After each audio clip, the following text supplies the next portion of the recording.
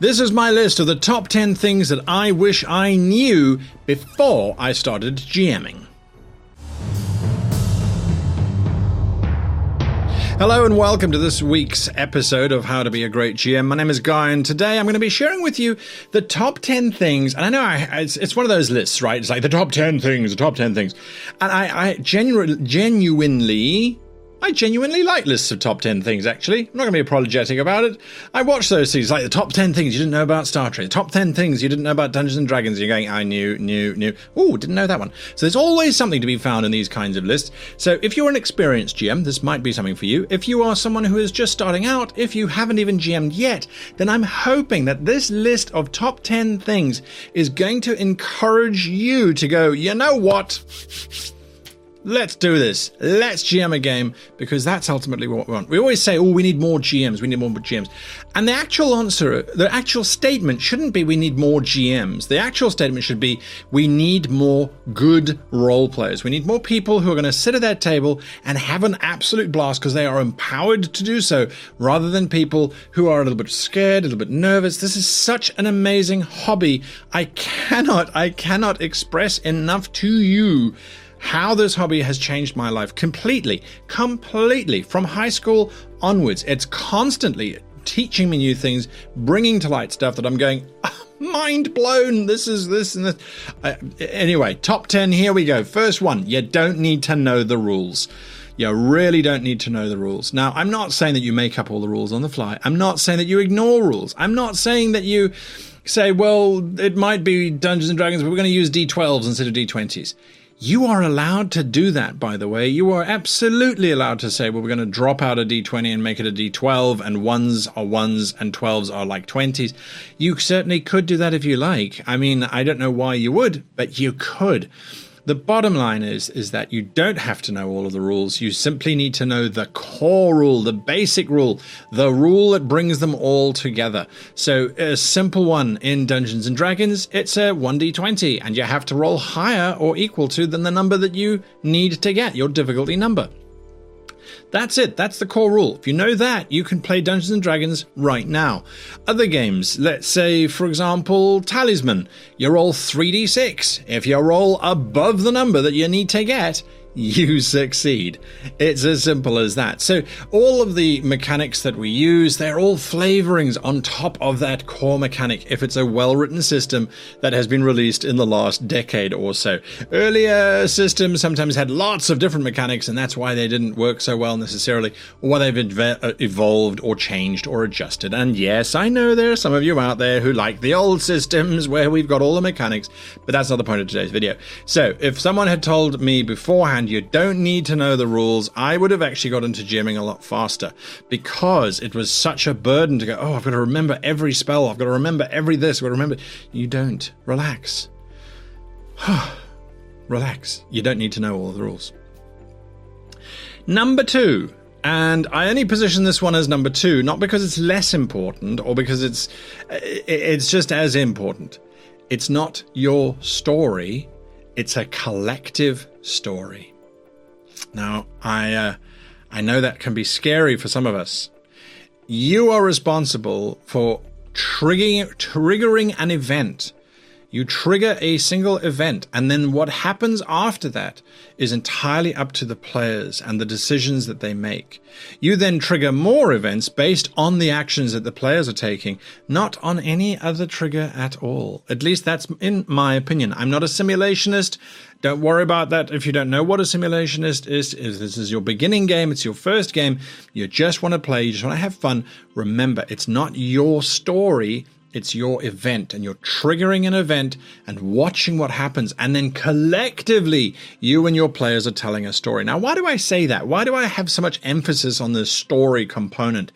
I have very seldom walked away from a role-playing session where the players and the GM are going, wow, that was such a great rules call when you worked out the rule that you needed to make the call on. I have very little recollection of people being excited over that. I have recollection over people being excited on two things. One, where someone rolled miraculously 3 20s in a row, and that was mind-blowing for everyone. Over that, you have no control as the GM, I'm sorry to say. And the other one is when they walk away going, I knew that Duke was evil, and I knew we shouldn't have trusted him, but we had to because of this, and we didn't. It's always the story that people remember and share when they're talking about their role-playing experiences. So if we focus on making that the best possible thing we can do, we don't have to worry about the rules. We don't have to worry about it being just your story. Because if you try and tell just your story, the 5 other people or the 4 other people sitting at your table are going to get bored and they're going to leave. And so it's not going to work. You might as well write a book. All right. Okay. Next. This is a tough one to swallow. You don't have to stick to the numbers. I have seen this more frequently as role-playing has grown and as it has evolved. I have seen people going onto forums and onto Facebook and Discord and all that kind of stuff going, I need a monster that's this level and it's got this power and it's got these abilities, but there isn't one in the book. Firstly, and this is the most important thing, you don't ever need a monster's manual. You don't ever need a monster's manual. Whether it's for Star Trek or for Dungeons and Dragons, you don't actually need a book that contains the statistics and the values mechanically of the creatures that supposedly appear in your game. You are fully entitled to make them up. Think about that for a second. So if you need a monster that is going to challenge the party, but there isn't one in the book, just make it up yourself. It doesn't matter. The numbers, the mechanics of it. Yes, you want it to be balanced with the party if that's your kind of style of GMing, which is absolutely fine. That's okay. Then you need to understand the mechanics of how those monsters are created. And most games have got a section on making your own monster. They're pretty good on that. And then you can do that. But if you're not interested in that, if you're like me, you go, well, I just need this to be a big scary monster that the characters can fight. So it's going to have lots of life and it's going to do quite a lot of damage. And I'm going to just use the numbers that I think are appropriate given my experience. But if you don't have an experience, then it's very, very easy. I would suggest always, when you are starting out, when it's the first game that you're running, and again, this is advice for people who are just starting out the game and also for GMs who have been running the game for a long time. I've seen this as well. Sometimes the monsters just fall over when they get hit. If you think about most films that you watch, most television series that you watch, the bad guys, the monsters, usually it's one punch, one sword thrust, one judo chop to the neck, and they fall over and they don't get back up again. Why shouldn't your monsters be the same? Why should your monsters be a numbers slogfest? It doesn't make sense. Rather stick to the story and go, well, these monsters are not designed to kill the party. These monsters are designed to threaten the party, to make them sweat a little bit, but also to make them aware of the bigger bad who's hired these little underlings who's now trying to stop them. So maybe they fall over sooner rather than later, because that's always better. Shorter combat will always win over longer combat in almost all circumstances. So the numbers that the monsters come with are not rules, they are guidelines at the very best, and you can change them. So just remember that. Okay, never be afraid to run away. Never be afraid to run away. So what do I mean by that? Why am I saying never be afraid to run away? Your monsters should surrender. This was something that I did not know. I didn't learn this, and so I became fixated with my monsters having to win. So I tried to make every combat, it's like, okay, well, if I make them win here, it's balanced because the party should be able to defeat them if they think cleverly, if they do this, if they do that. And so then the parties would die. Then I went in the opposite direction and I went, well, I don't want my hero monster, my big bad villain, to die in the first combat. So he's just going to escape. And I'm going to just sneakily have him escape because I can say so. And that frustrated the players even more because then they could never defeat him. And they went, well, it doesn't matter what level we are. It doesn't matter what power we have. We can still get annihilated. Well, we still can't kill him because he's always going to have a secret, sneaky escape plan, right? So what I had to realize was that The big bad, he might be terrifying, but he needs to be defeated sometimes. And the minions, the ones that are doing all the fighting, they need to surrender or run away sometimes. It's also good to encourage your fellow players to realize that their characters should sometimes run away. It's something that we forget. It's something that we don't really take into consideration of running away. It's very important that we do that. So there we go. That's another one. They should run away. Another critical one, which I wish I had known, everyone should have a goal. Everyone should have a goal. Every NPC, every monster, heck, even every tree that's growing has a goal. Its goal is to grow more. So the reason why I say everything should have a goal is because when you think about it, the biggest challenge that some people face when they're running a game is not knowing what the characters that you are running as the GM, the NPCs, not knowing what they're going to do or how they're going to say or what they're going to say. And the easiest thing is just to go, well, what are they trying to achieve? And you go, well, I don't know. Well, then you're not living on planet Earth because you know what you're trying to achieve, hopefully. And that could very well be just to have lunch and then wait and see what happens until dinner. But that's still a goal. And so the way you're going to talk to people, if that's your goal, is going to be different from the way that you might talk to people if your goal is to take over the world by lunch. You would have a very different approach. So what that does is it frees you, again, to just go, okay, cool, the blacksmith's goal today, I decide as the PCs are walking up to him, his goal is to make a nice necklace for his daughter. It's easy enough. Where did that come from? I don't know. I just reckon if I was a blacksmith and I had a daughter, I might make a necklace for her. You know, out of horseshoes or something practical that will teach her to be strong and grow up so that she can wield a hammer. Whatever. I mean, the goals don't have to make necessarily sense. But it just allows you to then go, okay, well, when the blacksmith is talking to the PCs, if they ask him to do anything that's going to prevent him from making this necklace, he's going to be reluctant. He's going to push back. He's going to go, well, I can't make it today. Tomorrow I'll be done with the commission. So then the PCs can try and haggle a little bit. They can try and, well, can we pay you if you do it today?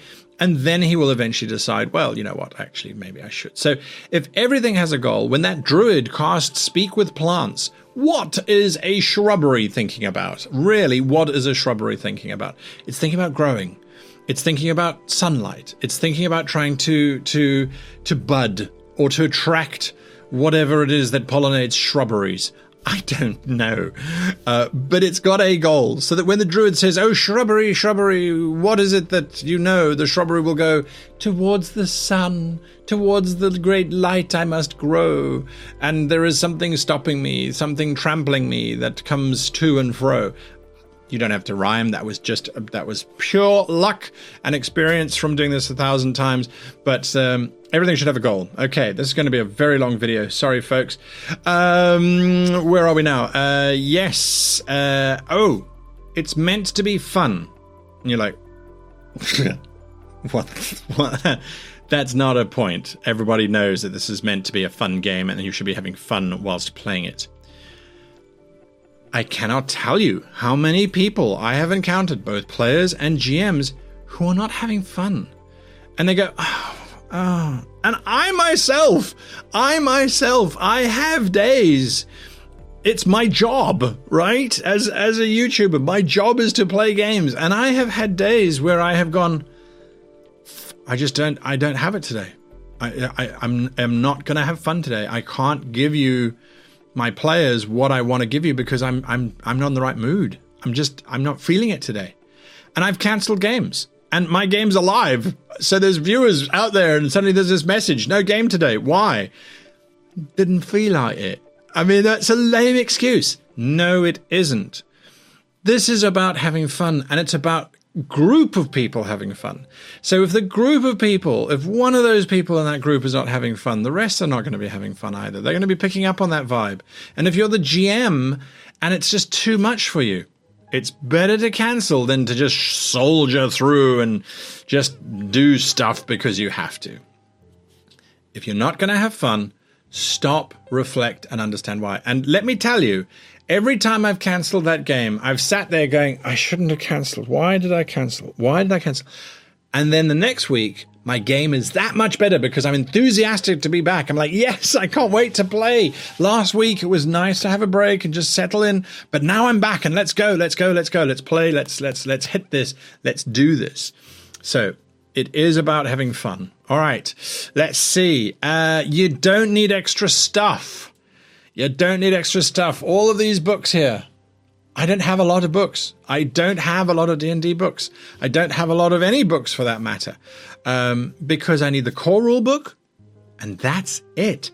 If you want to collect the rest of the books, if you want to use those books and go, oh, I want that new expansion book because it talks about sort of ice stuff, or I want that one because it talks about water stuff. Okay, brilliant, great. Then go get that book and look at it for inspiration. But you don't need it in order to play. This was something that we learned not by choice, but by necessity. When I grew up with role-playing, the only Dungeons & Dragons book we had one copy of the book in our entire little village. We were the only ones, as far as we knew, playing anyway.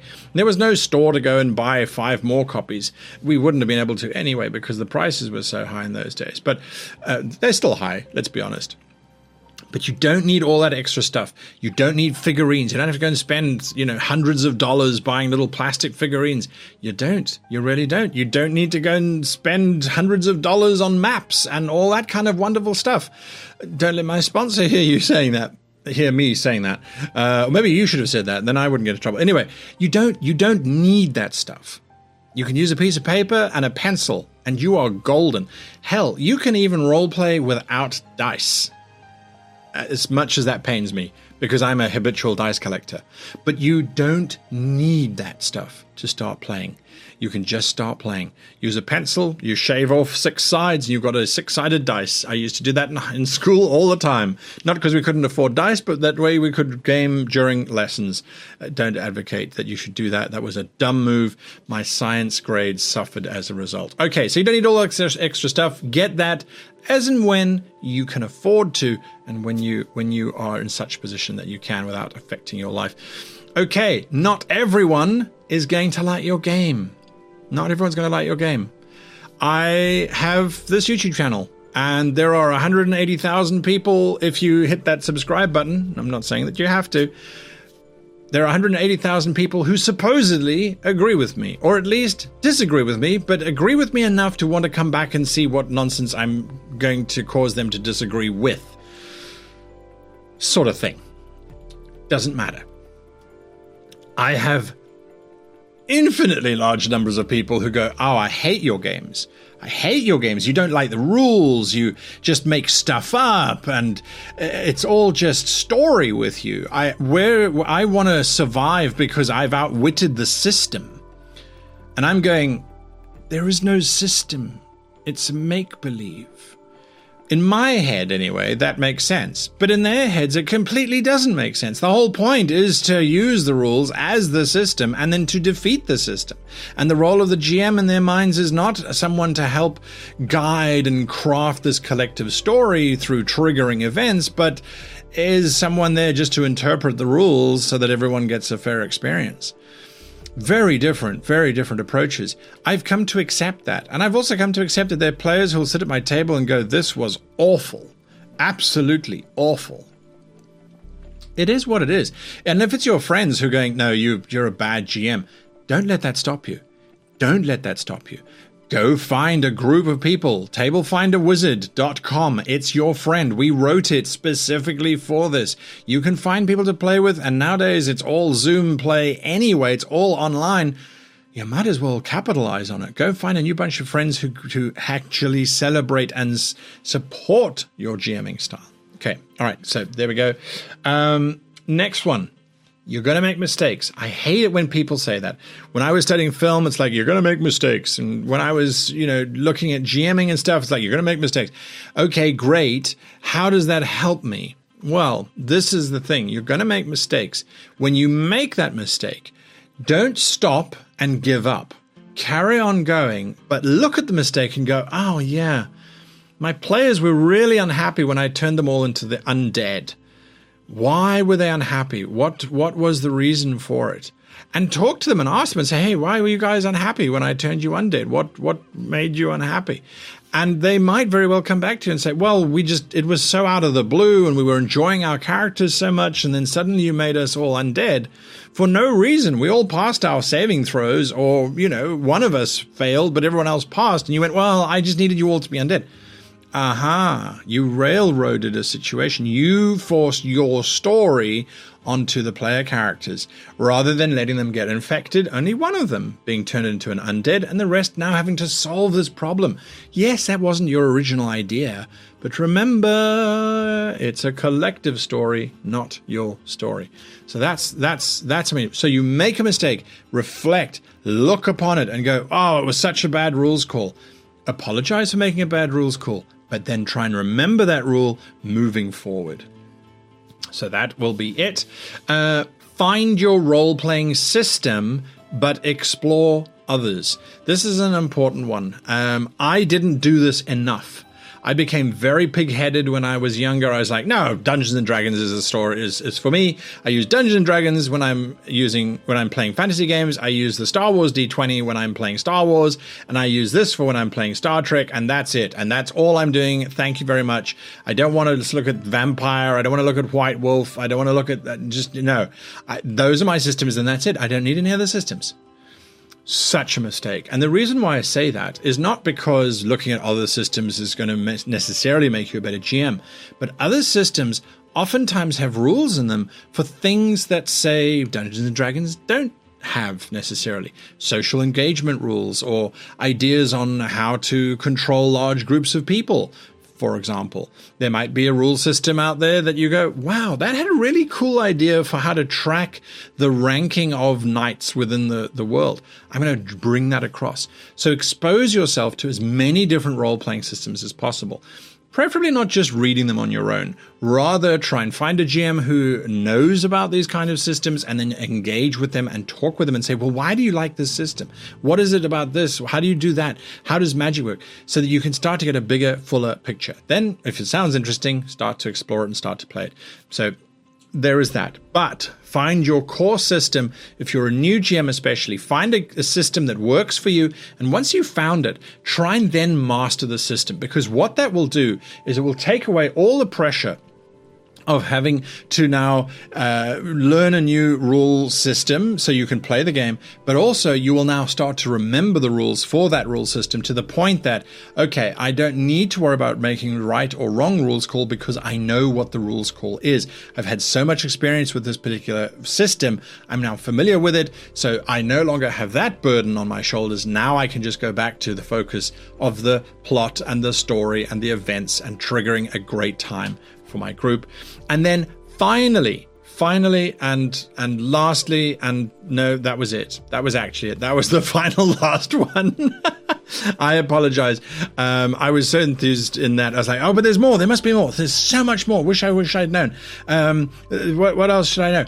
The last piece, which I'm going to give you, this is a bonus one as far as I can. Yeah, this is a bonus one. Respect your fellow players.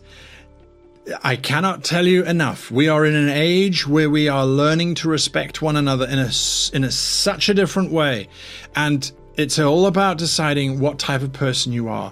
Are you going to be the type of person who, when someone sits down at your table, you say, this is my table, you will respect my values and principles? Or are you the kind of person who says, sit down at this table, what are your rules, what are your morals, what are your principles, what are your pronouns, all those kinds of things, and then try to include that in yourself, in your speech. If it doesn't cost you anything, why not if it makes somebody else happier? Of course, if it affronts you, if it's something like, oh no, I'm sorry, I don't play with Nazis, then that's your call as well. But respect one another and say, okay, cool. These are my boundaries. These are my things that I don't want to talk about. I don't want to deal with this kind of talk. There's no tentacles in this game. They upset me. Make sure everyone respects that. That's an important fundamental that I wish I had known before I started playing, is to get that social contract. That's the buzzword. Get that social contract out the way. Anyway, That's my mega long video, 20 odd minutes or however many minutes it was, on 10 things I wish I knew before I started role playing. I hope this has helped you, but at the very least, I hope it's inspired you to take on the mantle of being a GM. Just do it. Just do it. You can absolutely do it. It's what this whole channel's been about from the very beginning. And we're doing a big dive again to reinvigorate ourselves, to go, yes, this is something that anybody can do, and you just need to just relax and have fun and maybe remember some of these 10 things. I don't know. What are your 10 things? What things do you wish you had known before you joined or started role-playing?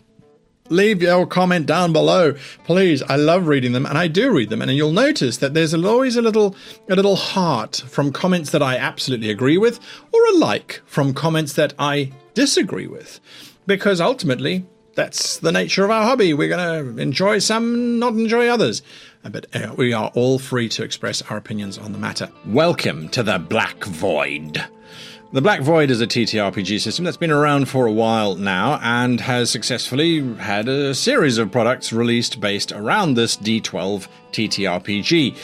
If you haven't checked it out yet, I suggest you follow the link down below to Drive Through RPG, where you can find this rather remarkable book and rule set. Now, they have just successfully run a Kickstarter. It's over, but don't worry. That's why they are talking about it today. They are today's sponsors. Now, they ran a Kickstarter for a new book called Under Nebulous Skies, which is a campaign setting. You can see the images on screen now.